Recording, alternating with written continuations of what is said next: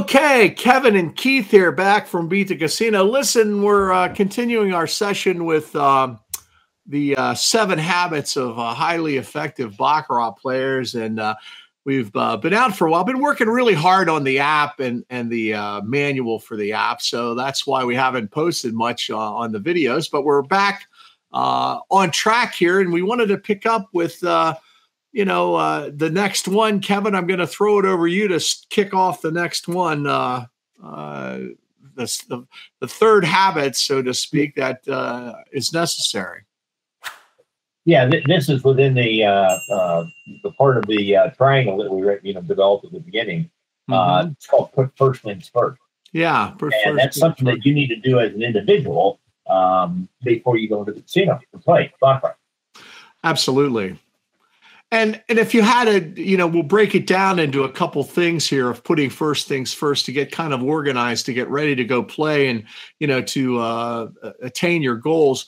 I'm thinking bankroll is probably one of the main considerations. What are your thoughts? You need bankroll and limits and try to understand the stakes that you're comfortable to play with. And I think that's kind of one of the first flaws is everybody just, put a couple dollars aside. And as you're kind of evolving into this, is maybe just put a couple $100 aside, so that you can play for 10 or 25 bucks and just get comfortable instead of trying to get to this massive win of making all this money right away. Is learn how to play first and manage just a small bankroll, and do that first. I think you would probably, go down that path too as a recommendation for someone.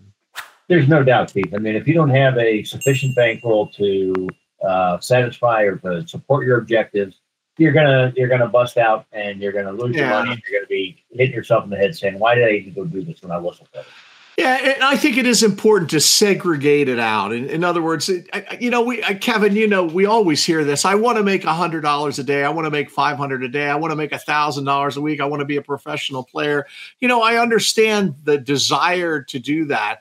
But first of all, is just get a kind of a segregated bankroll and see if you can build that bankroll and leave the money in it. Just set it aside, whether it's $500 or $1,000 that you don't need it to buy your sodas down the road or gasoline or anything just put it aside as an investment kind of thing that you're trying to do, or a business, however you want to approach it. But that's all separate from everything else. And I think, the folks that do that usually fare the best because you don't want to bankrupt the business by over betting and all those things. So you just want to manage the money that way. So absolutely. The next one, Kevin, I think we talked about is observe others. Give us some insight into that if you're counseling someone about, having played Keith for so long as I have, I understand that what I did in the beginning, which is 30 years ago, was I had no idea how to understand and interpret what else was going on at the table, in addition to just me deciding whether I was going to bet on player or banker. Right, I mean, there's all sorts of things going on in the casino. There's noise, there's TV, there's slot machines going off. There's people crowded at a table. Depending on where you sit, you may or not feel comfortable with that. Right. But the thing you'll learn over time is you'll learn to observe what other people at the table are doing, and to also, not that should affect your strategy so much as it should help you understand kind of the what's going on at the moment in other people's minds. Absolutely. That's going to affect a lot about your comfort level of playing. Yeah. If you're comfortable, you're not going to be you're going to be worried about that and not worried about how to make the right decision what to bet on. Yep, absolutely. So good stuff, good advice. Of course, then that kind of naturally leads into money management, and of course, we're going to tell everyone to pretty much flat bet. Yeah. Yes, I just say it this way, Keith. If you can't win, if a player can't win flat betting, okay, which means getting your hit rate, we talk all the time about hit rate and how do you get it above 50%, et cetera. If you can't do that, okay, you will not win money with the progression. You may win in the moment. You may win in the next 3 hands. You may win all day. But if you use that as your go-to method, some kind of negative progression, you are going to eventually bust out of it. and you're going to wish that you'd never done it. And Right. then, if you don't know what to do, you're going to go repeat it and do it again. Yeah, absolutely. And it's a good feeling when you're winning with it, but it's a terrible feeling when you think you've figured everything out and all of a sudden you bust out of it. Yeah, and especially when you're starting out, if you get into that, what happens is you start betting when you shouldn't. That's usually, and the casino does all sorts of stuff like that to get you out of your thinking mode. They're going to get you to bet when you shouldn't, And you said a really profound thing one time about betting, Kevin. And it really made an impact on me. And probably we all knew it. It's just you don't realize it until after you think about it. And you kind of have a knack for stating what we should always keep at the forefront. And that is with betting. You said, well, listen, if I make a mistake and I don't make a bet and I didn't lose that or didn't win it and I lost it, it's going to take 2 bets to make that up. But if I don't bet it, I only got to make one of them up, So if you don't bet it, yes, you didn't win. But if you bet it and lose it, you have to not only win one bet to make it up, and then one bet to get ahead. So that's one bet to get ahead. So if learn to flat bet and learn to spot your bets, and divide your bankroll into something. The main goal shouldn't be to go out and make a lot of money first. The main goal should be just get your hit rate up and play for a level that you're comfortable and learn how to manage your bankroll. So good stuff, I think. Of course, you're the master of methodology, Kevin. Would that be the next thing you should probably take a look at? Yeah, before you go to the casino and play baccarat, you obviously should know not just quote unquote what you're doing.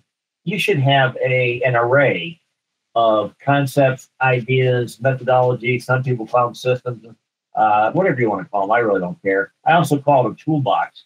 Okay? Yeah. A guy comes to your house to fix your drain, or whatever, your plumbing. He's got a whole toolbox. He's got a truck with more stuff in it if he needs to go get it. Same thing when you go to the casino. The reason we developed the playbook, the reason the forum is so successful, is because people realize over time, whether through seminars or their own efforts or their own, beatings that they have to take, because they don't know more than one.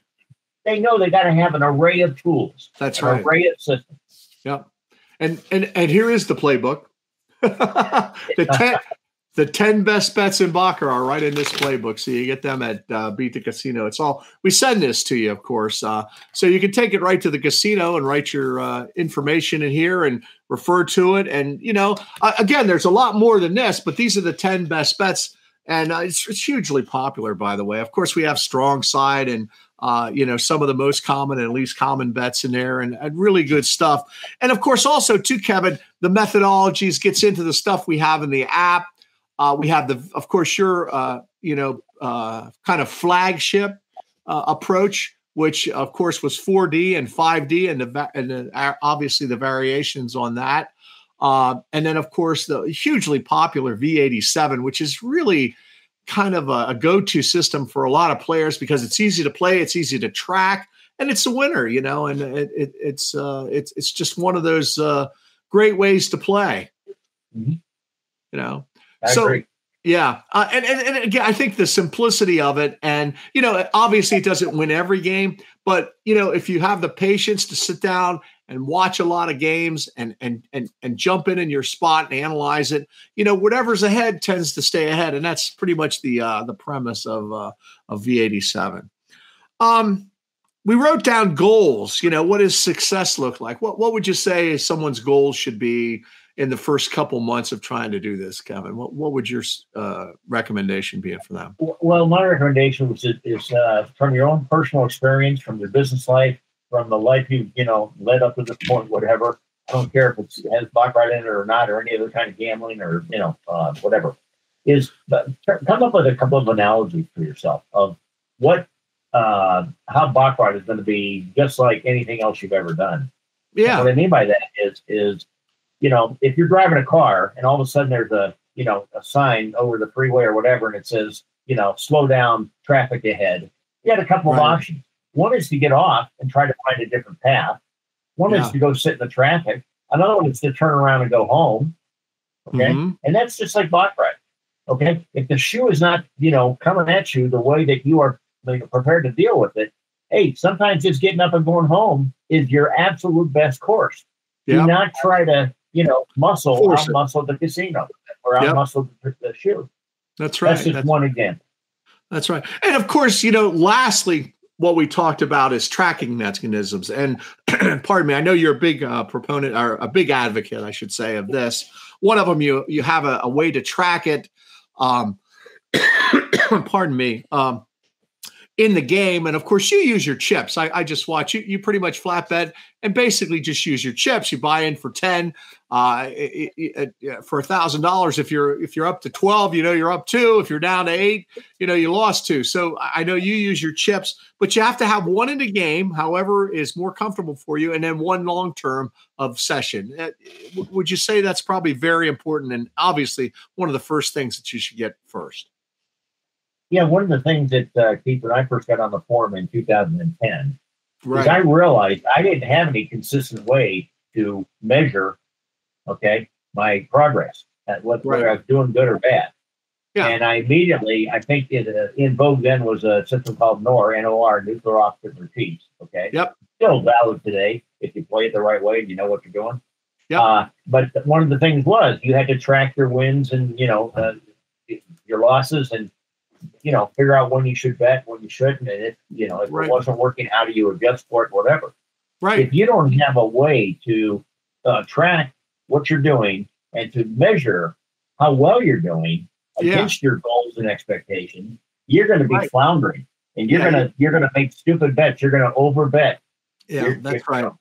That's right. And that's one of those things. I mean, every great athlete or everybody who's ever broken a record, they have to get feedback on, well, where am I at right now? And if you're just, you have to be organized. I mean, this is, I don't want to say, well, it is hard. This is hard to do. It's not an easy thing to do, but it's possible if you use, pardon me, the right approach and you actually track what you're doing and you get feedback, not only from yourself and from your own play, but from others.